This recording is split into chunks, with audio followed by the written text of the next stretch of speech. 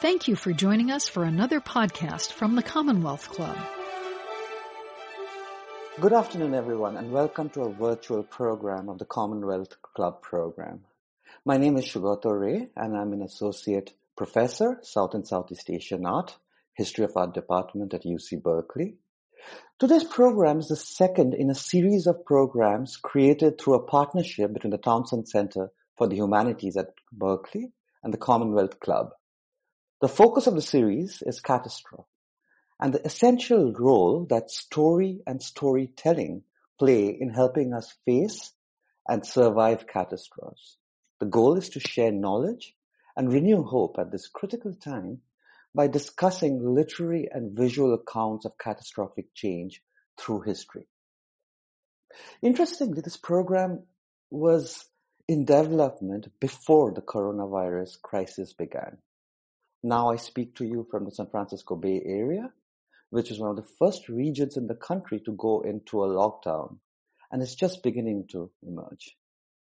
This new series of programs seek to remind us that it is not the first time that human societies have faced catastrophic collapse. Today's program focuses on the relationship between the natural world and the sacred realm, especially as it has developed in India over the last several centuries of civilization and the rise of the Anthropocene era. Joining me today for the conversation is Ranu Mukherjee. Ranu is a visual artist who makes painting, animation, and large-scale installations. And before jumping in, I want to remind people that you can ask questions. Please post your questions in the YouTube chat area, and they will be forwarded to me. Okay, let's start. Ranu. Thank you, Sugata. Hello. Good to see you. Hello, everybody who's out there, wherever you are. Thanks, Commonwealth Club and the Townsend Center for having us. I was excited to do this before, but now it seems really prescient. And I'm going to just show one project of mine to get the conversation started. Before I show slides, I wanted to show this piece of fabric because I can in this format, which I can't do on stage. This is a print, and it is a pattern that I made that comes from images of the youth climate marches in the last three years or so, abstracted into a pattern and printed onto a piece of sari cloth. This is a Jamdani sari, which is made on a jacquard loom. And this is something that I do in order to make raw material for the collage works that I do. And so there's a relationship between the loom, the jacquard loom, which is sort of a proto-digital technology, and the digital information that I'm printing onto it. So those things are having a conversation in that print, and I wanted to show you that because it's a little bit harder to see in the slides that I'm going to show. But now I'm going to share my screen and go on to the slide presentation. Here we go.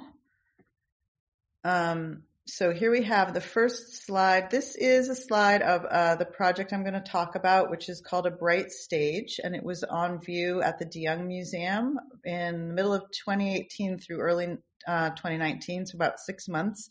And the project was installed in Willsey Court, which is a public space at the center of the museum.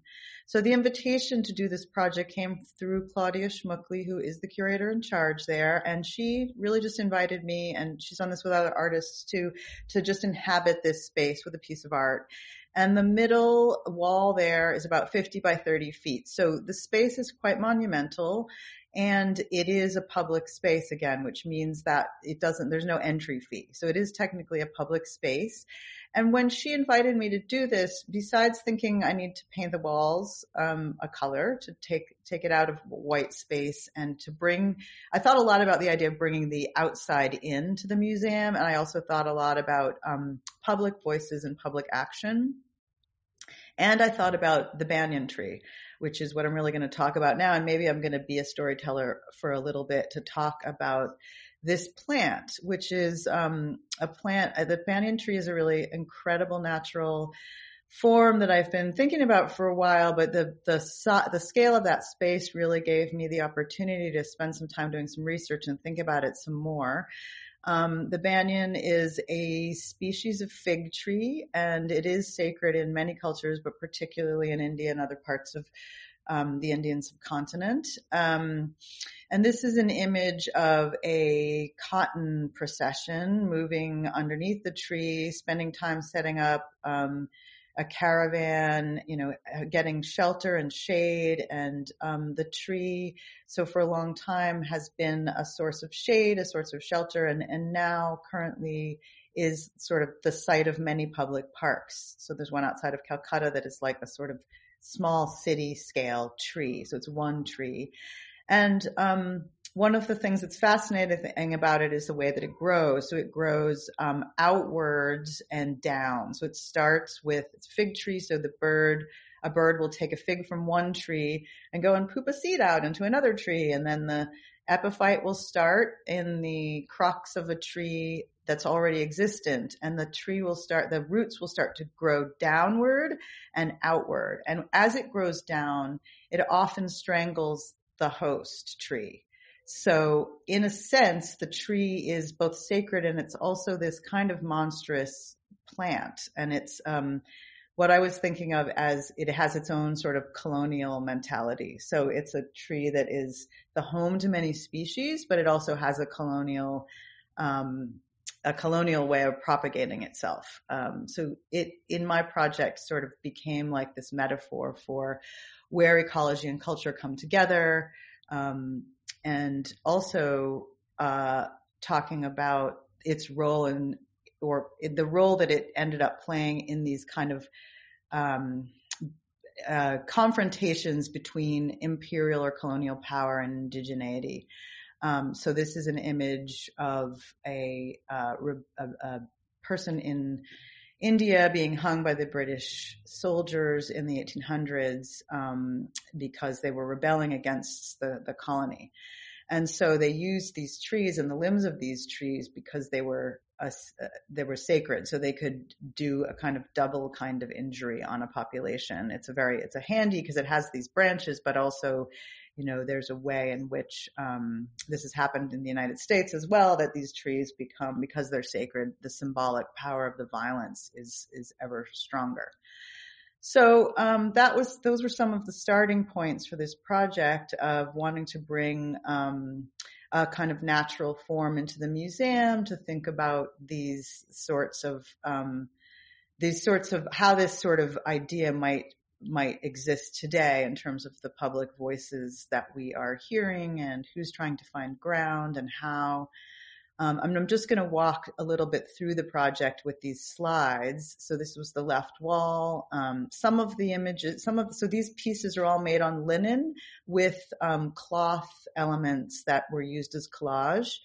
And some of them are more tree-like than others. So there's a sort of, abstraction to the idea of the tree. The tree was like both a protagonist and a guide as well as a formal device. This particular piece, some of them had these line drawings. And so there was a way in which you could see the project from lots of different points of views. You could see it from the ground, but also from these second level windows. This drawing was a drawing of a protester holding up an image of a journalist named Gauri Lankesh, who was killed a few years ago for her pro-democracy journalism, speaking out against Hindu fundamentalism in India now. And so this was a protest where the people were holding up the image of her face, a little bit like the I Am Trayvon protests that happened in the United States. So, and then some of the pieces, these elements of fabric that you see on this piece, this pattern was actually made of the images of the vigils for the same person.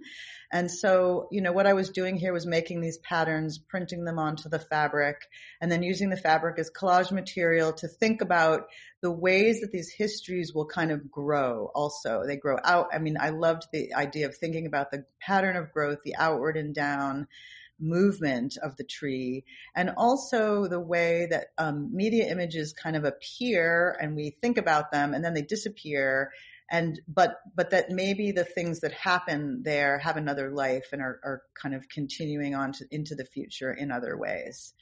So that's a close-up of that piece.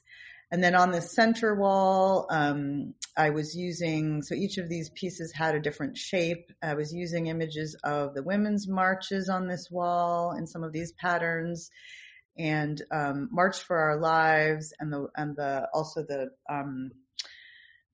Dakota Pipeline water protection protests that were happening at a time. So again, the sort of cultural and the ecological go hand in hand in a lot of my work, and I'm trying really hard to make work where the ecological impetus is a kind of agency, and also that the kind of nature and culture can't be separated. So this is these line drawings were images of some of the people who are doing those protests that are coming out of the news, and the patterns are associated with those images also. I was thinking of this in a way that because of the trees being home to the spirits in lots of cultures, like could I make something that functioned that way for these images? So, while we may not be seeing the images that we saw 6 months ago in the media, maybe the patterns or the sort of futurist or the futurity of those kind of movements, and how maybe just like the prop roots of the banyan, they're sort of looking for ground and looking for a way to root into culture. I guess that's a hopeful way of thinking about things, but I think that those hopeful things are important. This one shows you some of the places where I chose to make the work very tree-like. So some of the linen pieces were very angular and abstract, while others really clearly related to the shape of a tree. Some of them didn't have any collage at all, like this blue one. And then there were videos which were a series of extinct birds that were forming and unforming in a sequence. And so there was sort of some movement happening in the room, which was actually, it began as I was sort of thinking of them as spirits in these trees, and this idea that the dead continue to speak. But also Michael DeYoung, who started the museum, had a collection of stuffed birds. So I was thinking about this idea of the 19th century museum and sort of the colonial roots of the museum and how those sorts of histories carry on into the present. This is a detail that I put in here because this is an image of some people. These were migrants that were waiting at the southern border of the United States around the time that I was doing this work. I started making these line drawings the summer before the 2016 election, and it was a time when I was really it was just really overwhelming, everything that was going on. And then when the elections came, it was even more overwhelming. And so part of my way of handling all of that was to trace these images of things. And I was thinking a lot about the landscape and the futurity that these people, like wherever the people end up, will be will affect the future of that place, and that they will add something to that place. So also it was like, can I put them in a safe space in my work, even if they're not in a safe space in their life? So, now of course I'm thinking a lot about the people that are stuck now, either in cages or at one side of the border, and how those migrations and the sort of issues of climate change are totally interwoven. This wall is another one where the tree shapes are really clear. And there's also, these patterns on that wall a lot of them came from the migrations that were happening in the Mediterranean Sea at the time. So I used a lot of the images of the boats and things. And those are just sort of traces that people can't see, but for me, it's really important that they're there. So then zooming out, just this was a sort of a situation again where people could see the work from all different kinds of angles. And I wanted it to be a place where people, again, the video was creating a kind of movement. So it was about bringing a sort of animated quality into this space, bringing the outside in, and also making an image of landscape that was using this kind of very non-pastoral plant, which is kind of monstrous and has this really rich history, to, also just think about the way that historically landscape has been in some cultures a force that is about sort of containment and domestication. And so I was really trying to sort of do the opposite and yet include these sort of the idea of like the public and public space and public voices. so that's what I have to say about that project. And then when I was invited to do this talk with Sugata, I was really excited because his book, Climate Change and the Art of Devotion, was introduced to me through this invitation, and I read it and was, it was amazing to me to read about, this history of another climate change, another period of climate change, and a period in an art history where there was this agency inherent in people's relationship to the landscape. So, Sugata, please take it away. I'd like to hear more about your book. Oh, thank you, Ranu, and very kind of you. I hope we return to some of these conversations as part of a discussion later in terms of thinking about both indigenous activism, but also how one rethinks the history of colonialism and the relationship between colonialism and sacred groves.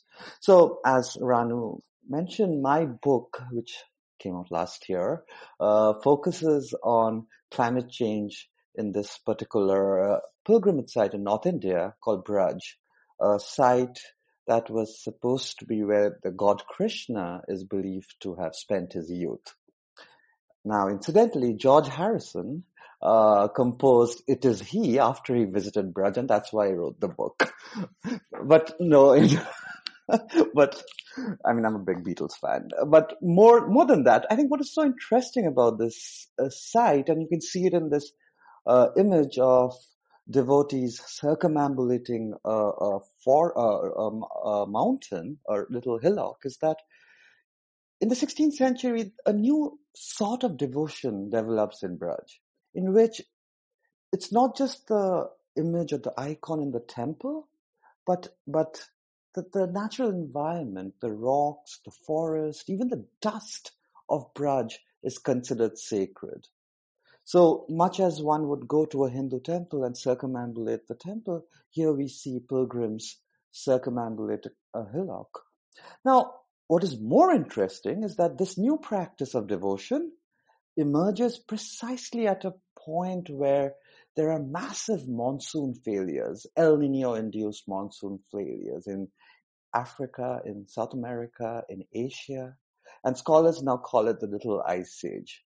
So on the one hand, you have this rise of devotion, of worshipping the natural environment. On the other hand, you have massive monsoon failures. So one of the chapters in this book focuses on what is pertinent to our discussion, the idea of sacred groves. So the next image, what I have is this very interesting project by William Roxburgh, who's considered the founding father of Indian botany, a Scottish surgeon who works in India. This is a book called Plants of the Coast of Coromandel, South India, and it includes illustrations of plants that are indigenous to South India. Now, this is a moment of global botany. This is a moment when these groves were being built in Braj. You have a new technique of governance, a new way of controlling the natural environment of colonies, not just South Asia, but in South America, in Africa. The expansion of colonial plantations that support tea, rubber, indigo, opium. But all of these colonial plantations that are being set up in the colonies also leads to massive deforestation, and the natural environment is suffering. The people are suffering. So part of this larger global botany and colonialism, and it's very similar to today's biotech and agro companies that steal indigenous knowledge from across the world in the name of science and medicine. So in the same way, William Roxburgh collects the bio-knowledge from the Coromandel Coast, and that produces modern science in Europe. So in this moment of global botany, colonialism, environmental devastation, I turn to the pilgrimage site of Braj and I look at these groves that are being built. So the next image, for instance, shows this particular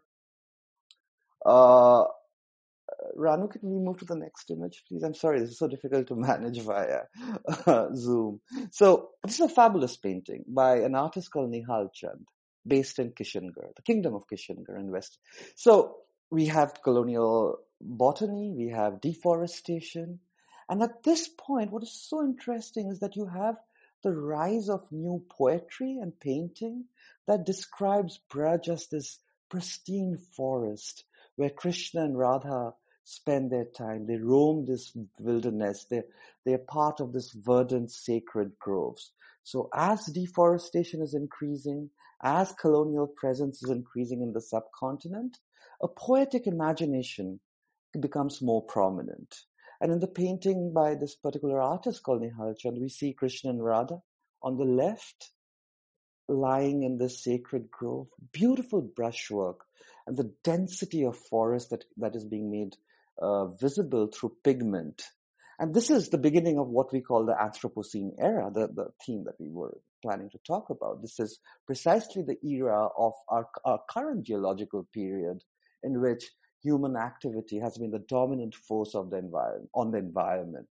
So what we have is the rise of the Anthropocene, massive deforestation, colonialism, and then in the sacred site, you have the rise of this new poetics of Krishna worship, which is focused on gardens. So when I was looking at these paintings, I went to Braj and I was trying to find these gardens. Where are these gardens that are depicted in painting, that are talked about in literature over and again? How did these sweeping alterations in the region's agro-landscape transform the notion of the bower where Krishna and Radha would spend their time? I found a few. I found one, and the next slide shows that. So this is the sacred garden that's established in the 18th century, and on the left you can see aerial view. So this is dense urban center. The sacred site was in the heart of the mercantile world of North India. So massive urban population, there's deforestation. But at this precise moment, you have the creation of this garden where apparently Krishna and Radha still spend their evening. So at night, the doors are shut so that we mere mortals do not disturb Krishna and Radha in their nocturnal tryst. But in the daytime, you can visit the garden and you can see how the trees are being shaped in a very interesting way. They're very small. So when I was there, I had to actually bend. I had to go through the trees. It's almost as if it was recreating this sacred forest of poetry and painting. So it's an effect of unspoiled nature and wilderness that is produced through gardening, architecture, poetry.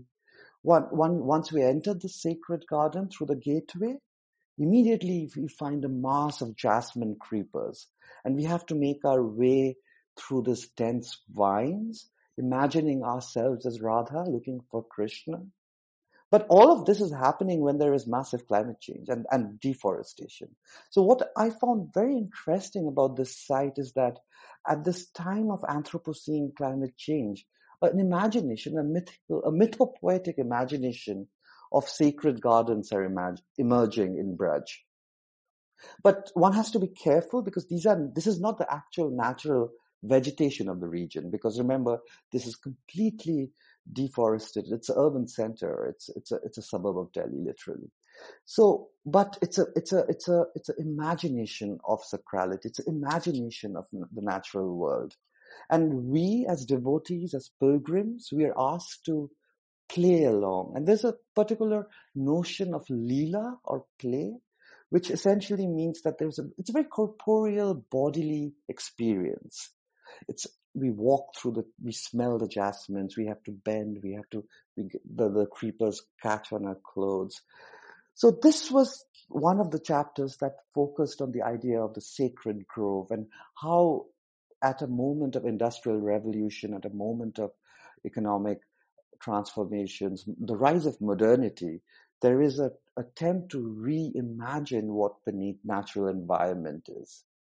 So this project and this book allows me to think about how does one talk about environmental discourse. And I want to sort of end this segment with a proposition. Now, in contemporary environmental discourse, the past is always seen as a period of ecological plenitude. where humans lived close to nature. We always think about the past as this Arcadian, bucolic world where everything was good and people lived closer to nature, and then came modernity and everything was disrupted. But climate change, it's a longevity problem.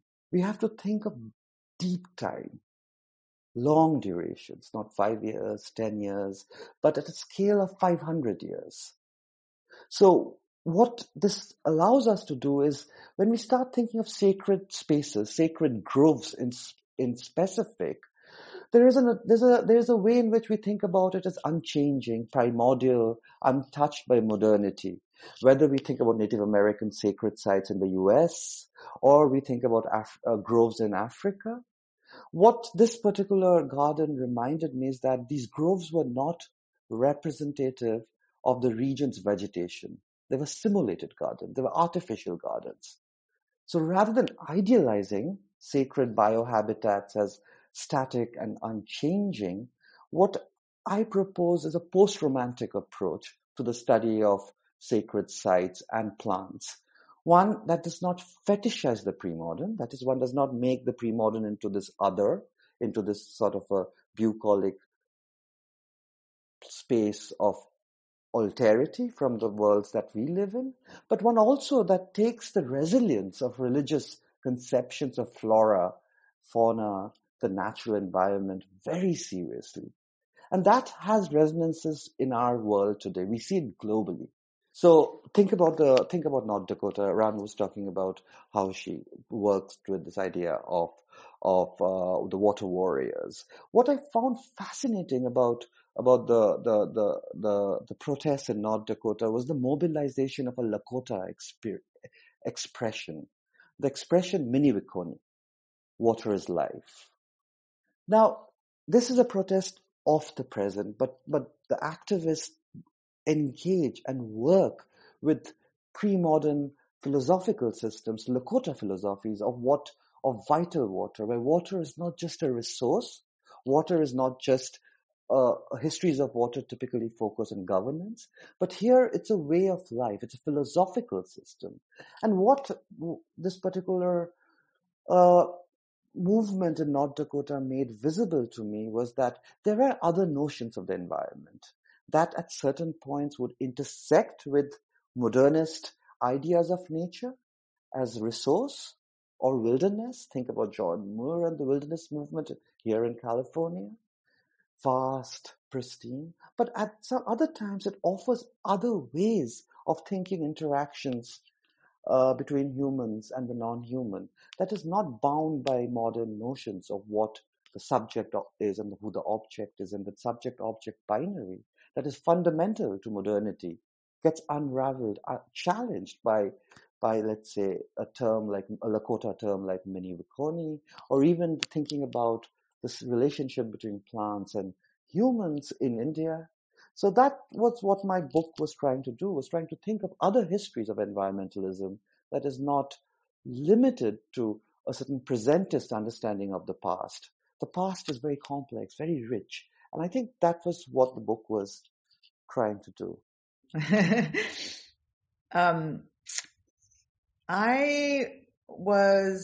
That's the next slide, but I was excited about maybe talking a little bit more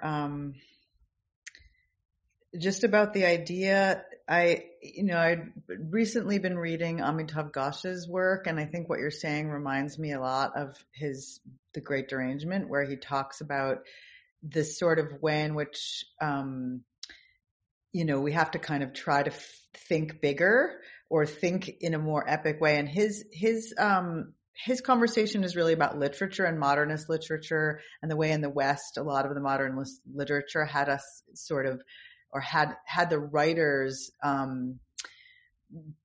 basically making the individual experience the bigger, like the everyday was everything, and everything was coming from this personal point of view.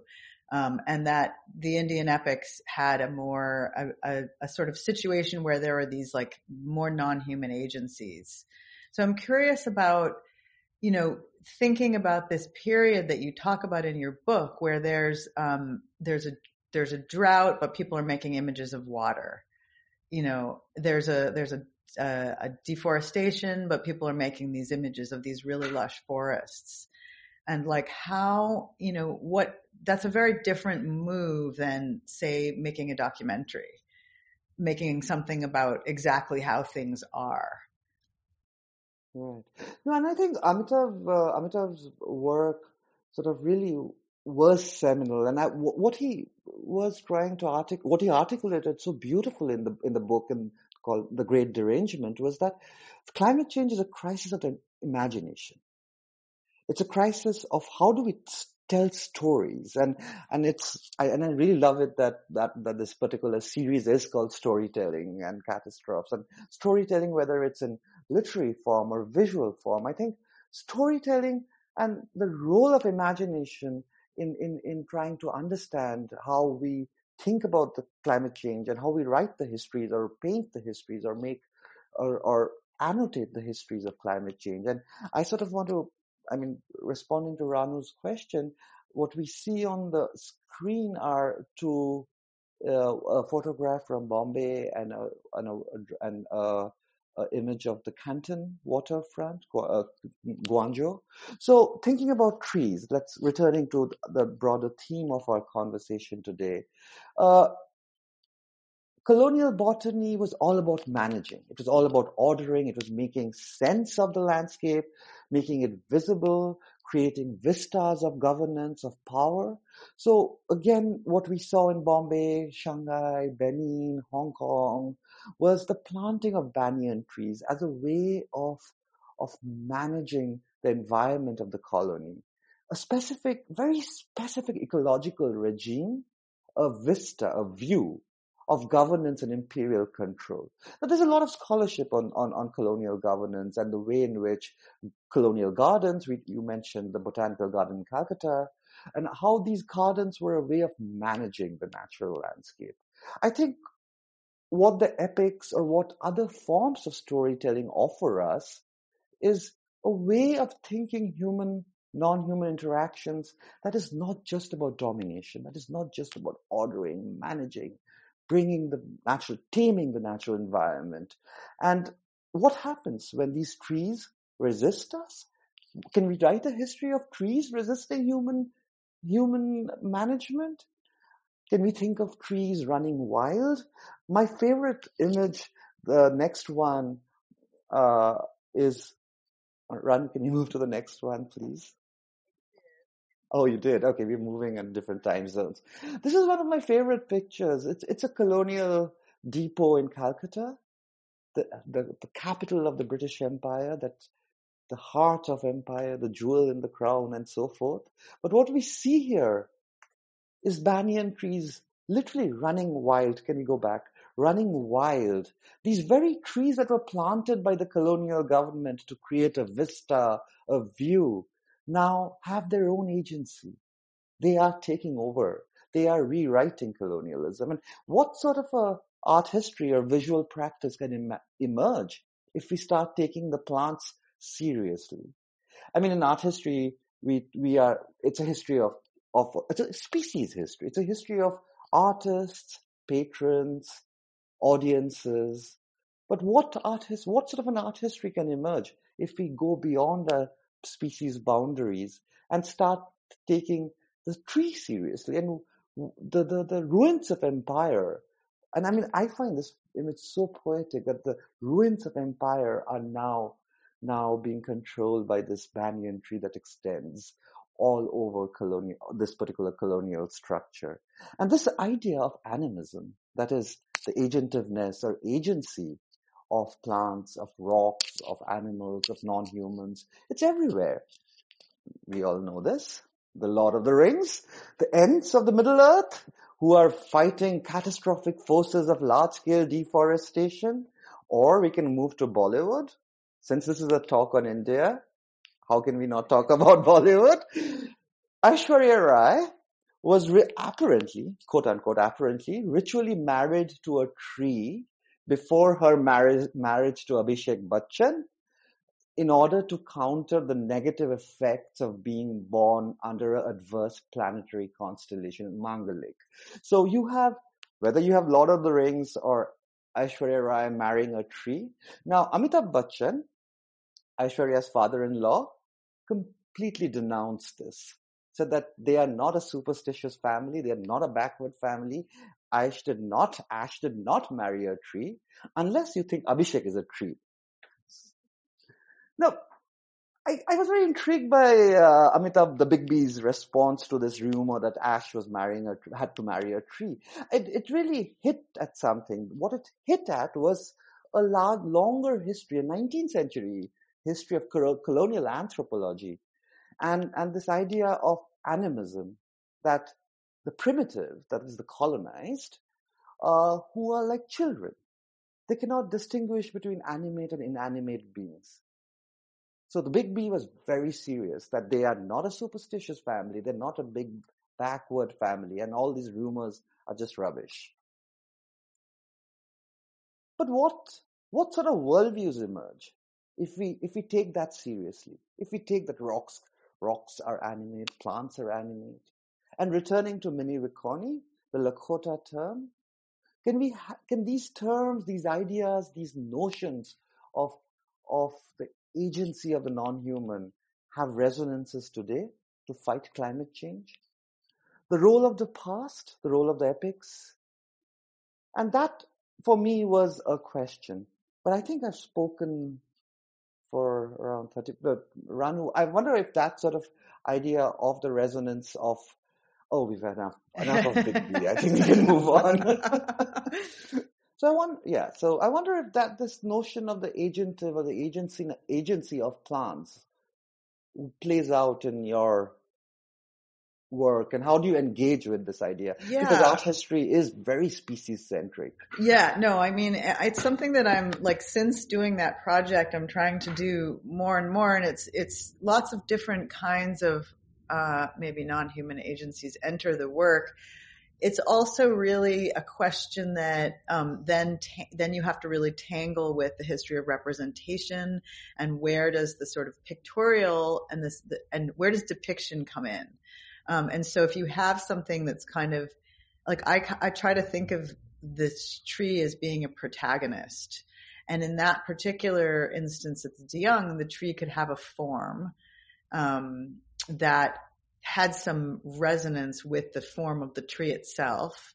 But then when does it become abstracted into something else? And so, there are moments in the work where maybe, the tree is actually still a protagonist, but nobody can see it visually as a sort of representation. So I think the question about, using, like having something other than human have an agency. In some ways, I think that that's what's happening all the time when you're making work. I mean, I think that you're like, when you're in tune with things, there's all of these different kinds of entities that speak to you or speak through you or something like that. If you're letting your conscious mind go for a little bit and get into these things. But I also think that there's something about just questioning the representation of the landscape itself. So I've done this in a bunch of different ways, and the banyan tree is one of the figures. It's been like a protagonist. I've also done work where I've tried to have people,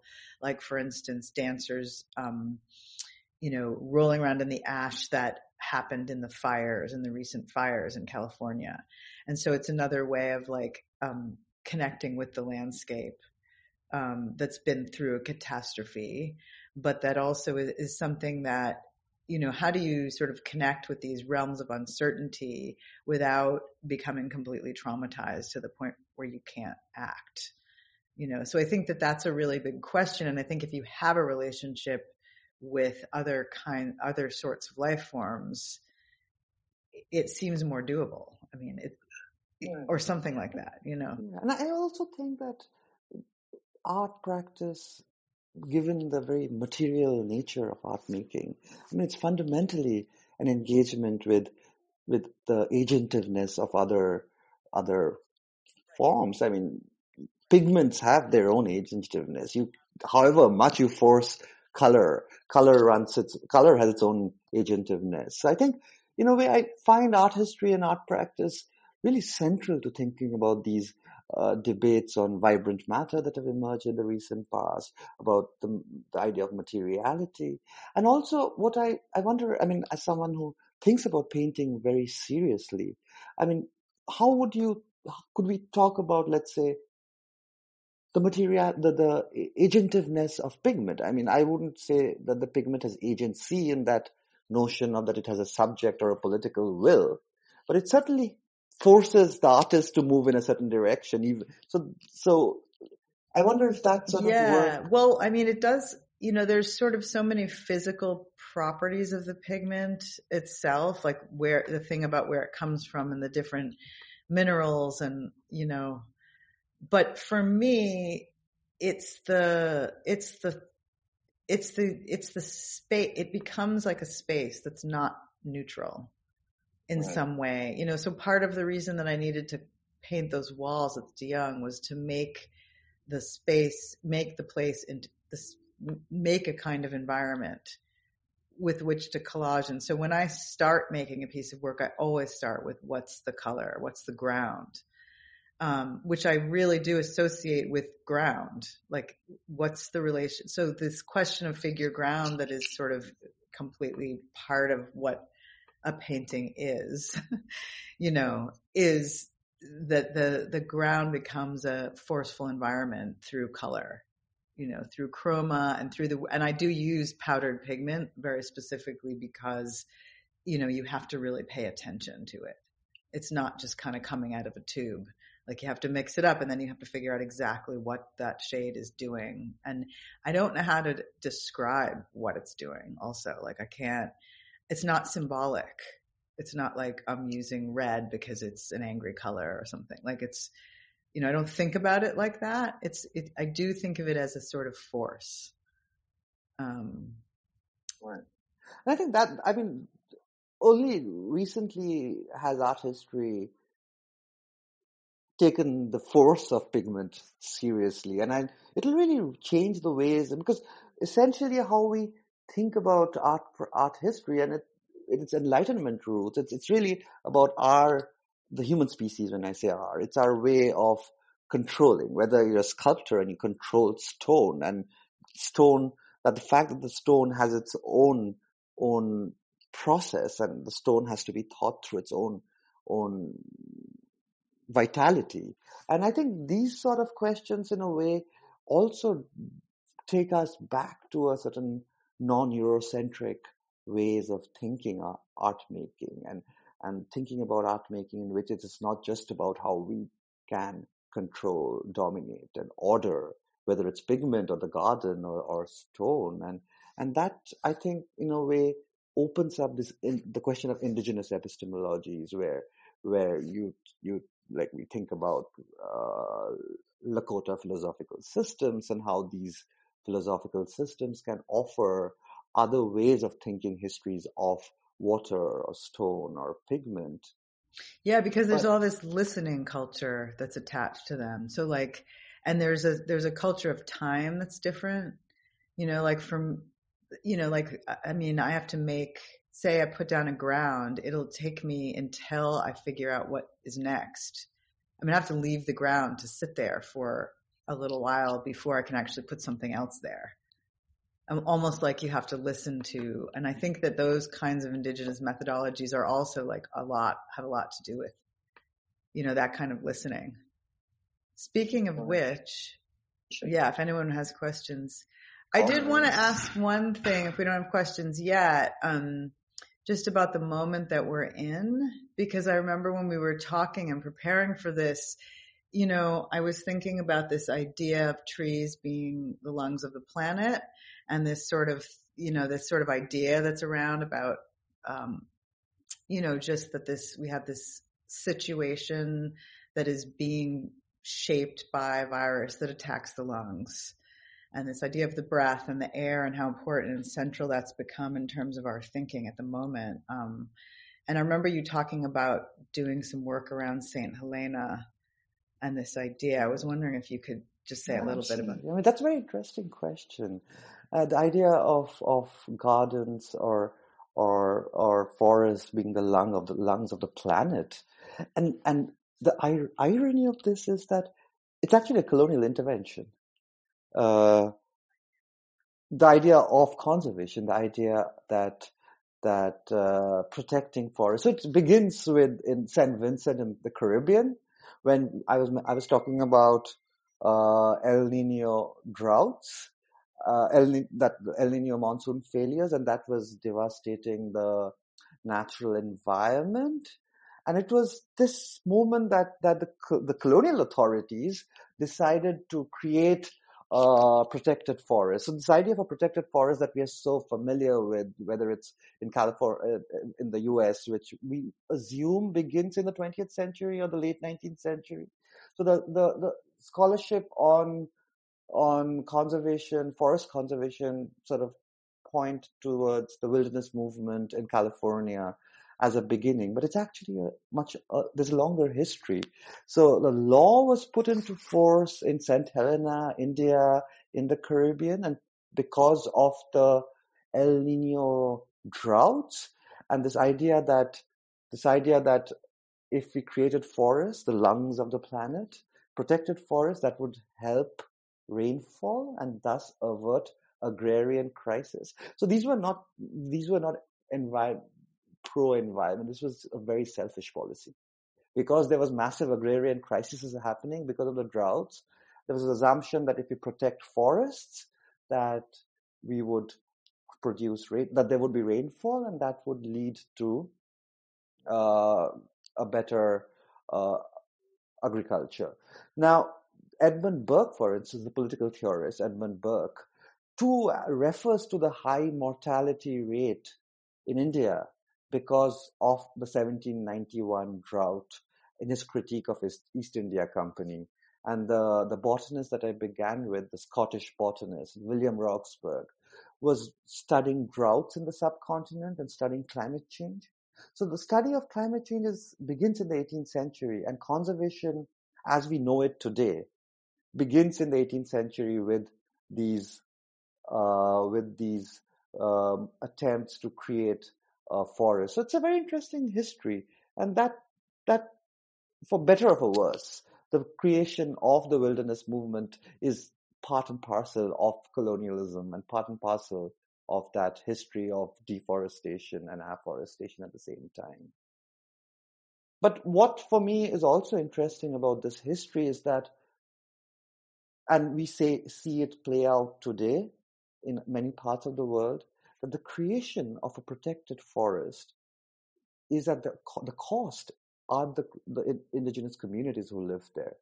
So if you think about Yosemite, when the John Muir created the wilderness movement, who got affected? The Native American population who were living there for many years. And this guy was a racist. He essentially said that the Native American people who have been historically living here and with such minimal effect on the environment was the problem. So I think what is also, one has to remember that afforestation or protecting forests in a way affects the indigenous communities who live around there. And I mean, only a few days back, I was reading this essay in the New York Times about tigers, and the tiger in the Bronx Museum had COVID, but the tiger in a national forest in India also had COVID. So, and remember that what is interesting about the national tiger reserves in India is that it's the largest population of tigers in the wild. So immediately what the government does is to protect the tigers. They ask the local villagers who live around the protected forests, who live on subsistence, who gather honey and etc. from the forest reserves. Immediately, the government says that they should be removed. So it has always been that these communities who live in these forests, in these areas, who are being affected the most by this sort of North American variety of wilderness movement, or if you go back, the sort of colonial idea. It's a form of colonialism. It's a form of arbitrarily selecting a piece of land and saying that this should be protected at the cost of. And there are scholars who call for a new way of thinking environmentalism, which they would say it's environmentalism of the poor, rather than importing the wilderness movement, the North American variety. Scholars have argued that we have to think about other practices of environmentalism in the global south, or in Africa, Asia, and South America, which is not about making migrants or forcing people out of their local context in the name of protecting animals and forests. And we see it playing out in Palestine. We see it played out in many parts of the world today. And it's interesting. So on the one hand, it's a form of greenwashing. On the one hand, you're like, yeah, we are protecting forests, we are building these forests, but at whose cost? The cost is always the poor. The poor always bear the cost of pro or anti-environmental practices. I mean, I also would, going back to your project, and I was very intrigued by this idea of the banyan tree as both protective but also the space where you would have, let's say, the so-called mutineers of 1857 or the being hung there. So I think there is this very interesting play between violence and protection, of benevolence and dystopia that's associated with the trees. I wonder if you would. Yeah, I mean, it just seems to be a site, because I guess it's like when we were talking before about this idea of the sacred and what happens when, something becomes sacred, that it always has this, I mean, depending on who's going to kind of like wield it, if it's wieldable, it always has this problem. But it's also, if I'm just taking it as a figure, the fact that it actually strangles its host, for me was it's historically been this site. It also is, I think, in the Kikuyu people, I've read several stories from different places, right? So there's I know in different parts of Africa, the same tree, which has a different name there, is considered, if one of them dies, it's considered a very,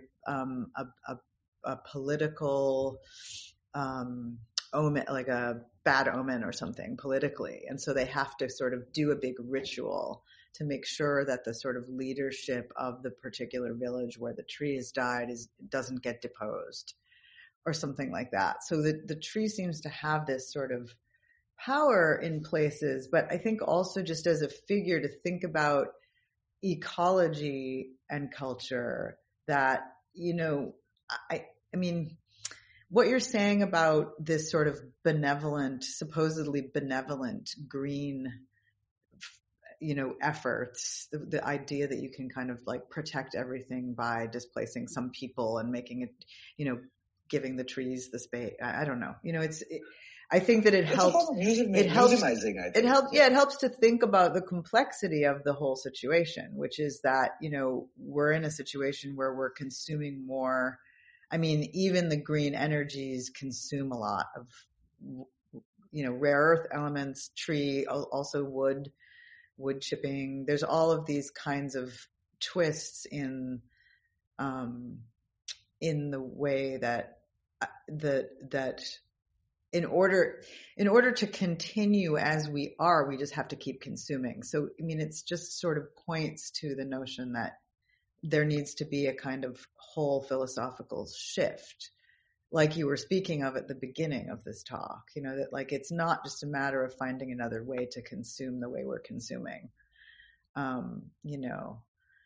It's and to be able to think sort of both individually and collectively is important. I think there's something about the way the tree is both a home to all of these species and a colonial force itself that displaces other things around it is an important lesson.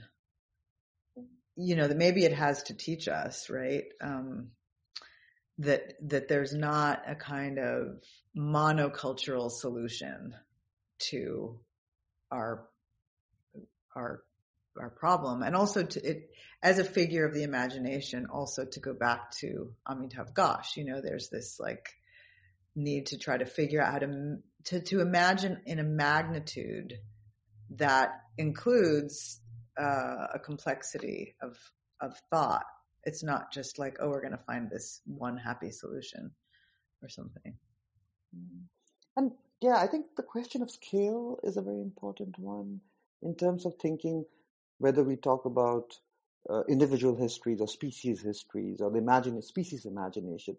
But it's almost 4:55. So I wanted to sort of go back to the question of the museum. And I'm fascinated by the fact of how you activate the space of the museum, the exhibitionary complex. How do you activate the space of the museum? And I did not know that there was a taxidermy collection in the horizon.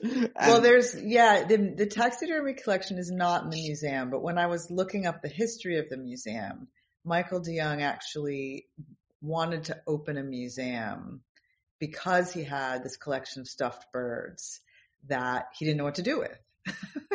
And he didn't know where to put them. So his idea was to open a museum to put them in, which he didn't raise the funds before. He had to sell the collection of birds before he could raise the funds. But it's sort of how he became a museum person and how the DeYoungs became this museum family in the Bay Area.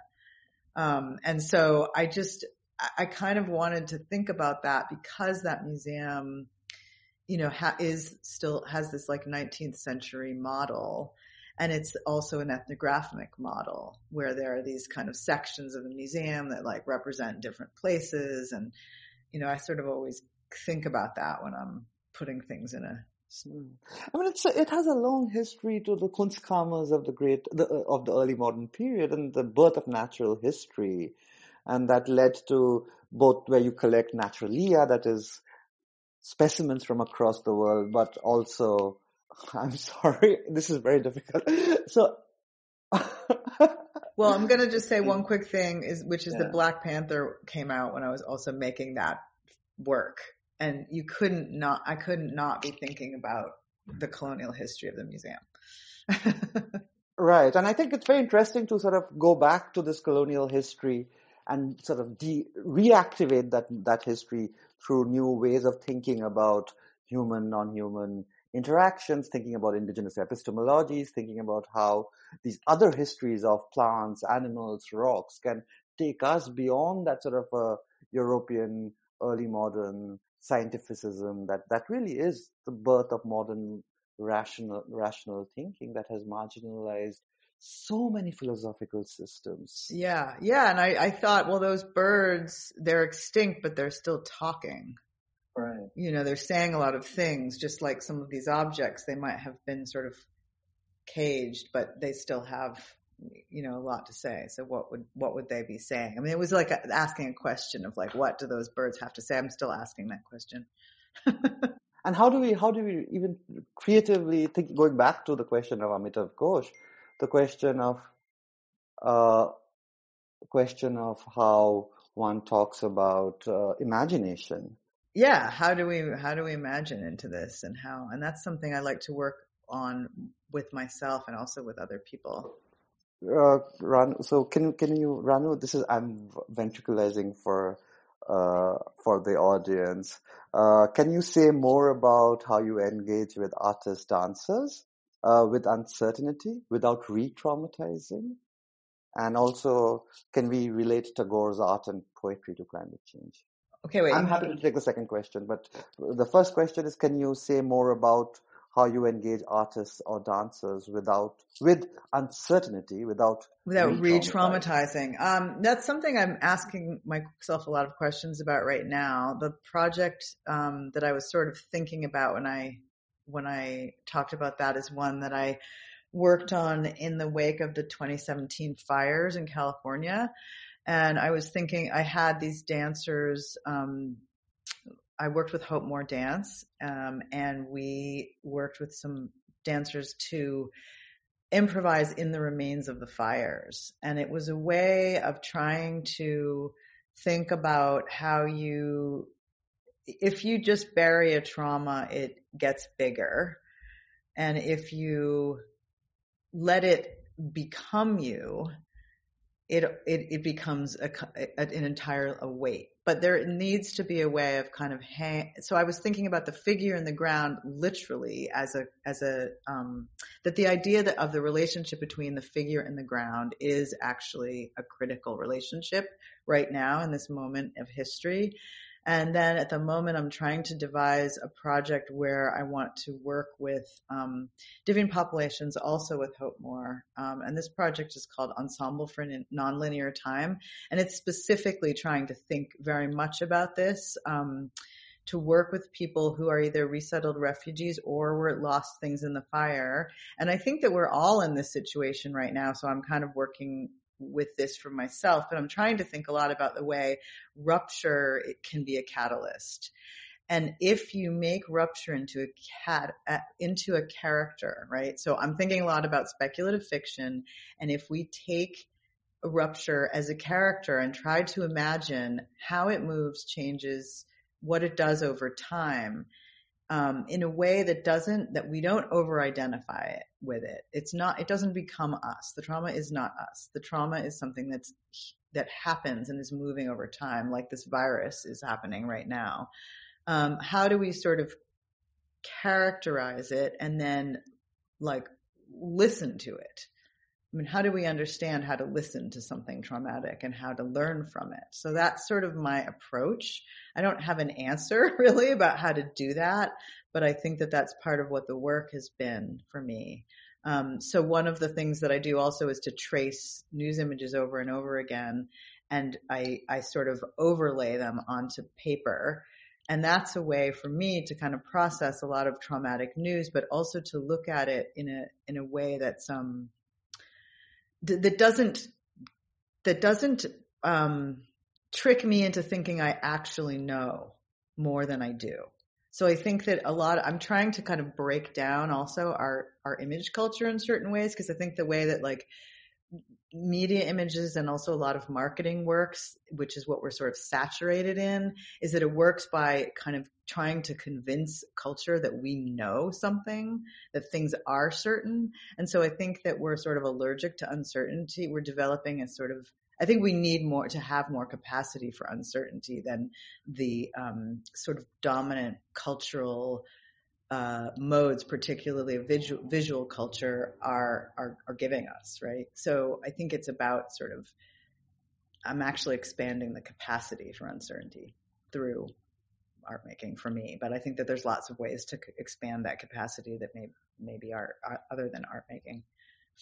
Right. So Raj asked, how do you relate Tagore's art and poetry to climate change? I mean, that's a very interesting question. And I just recently heard a talk by a very eminent historian, Divesh Chakraborty, who was talking about Rabindranath Tagore's writing on trees and how Rabindranath Tagore wrote about becoming a tree. In my own work, I've written on art history and how in Shantiniketan, Kala Bhavan, the art school in Shantiniketan, this particular art historian called Stella Kramrisch reimagined Buddhist sculpture in terms of plants. Not just in terms, because when we think about sculpture, and that's what we, let's say the history of sculpture, it's always about mapping the sculpture in terms of the human body. The human body, the logocentric body from the 16th century becomes the center of the universe. So even when we think about sculpture, we always map it to the human body. Now, Stella Kramrisch in the 1930s proposes this very interesting model of understanding Buddhist art through idea of transubstantiation, where she argues that the body of the Buddha becomes vegetal, becomes plant-like. So I think it's a very interesting way of thinking about sculpture, where we do not again privilege the human body.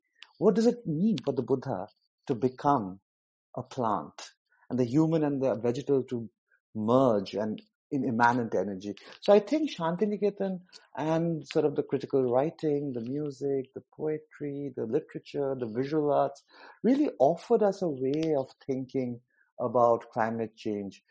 And that not much has been written on it. I think it's a very interesting project to think about climate change, especially as it was developed by the Tagores in Shantiniketan. So Joan asks, have you encountered Elinor Ostrom's work? demonstrating how local communities around the world almost always manage their local resources better than a government body. Sounds about right.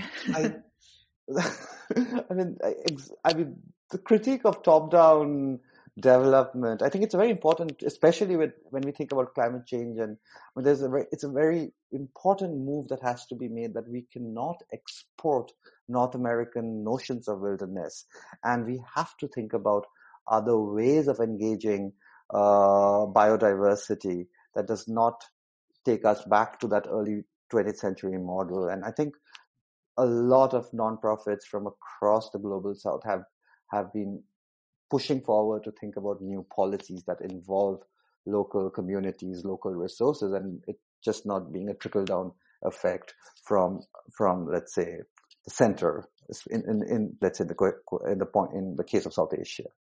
You're almost out of time. Ram, do you want to add something?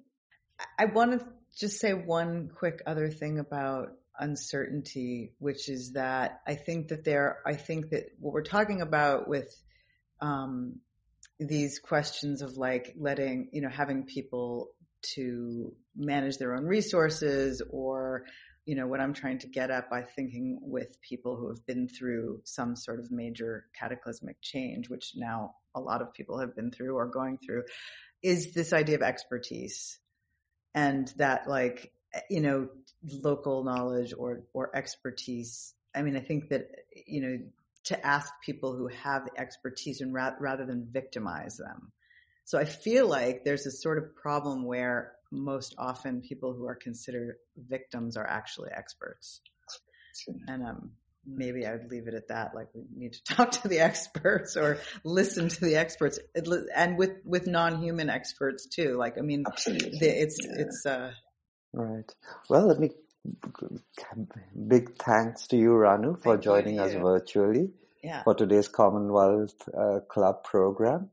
As I noted earlier, this is the second in a series of programs between the Commonwealth Club and the Townsend Center for Humanities at Berkeley. The next program will be announced shortly.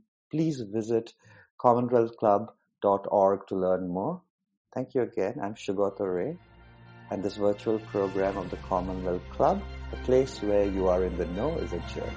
Thank you. You've been listening to the Commonwealth Club of California. Hear thousands of our podcasts on Apple Podcasts, Google Play, and Stitcher. If you like what you've heard, please consider supporting our work and help us bring 500 programs a year to listeners like you.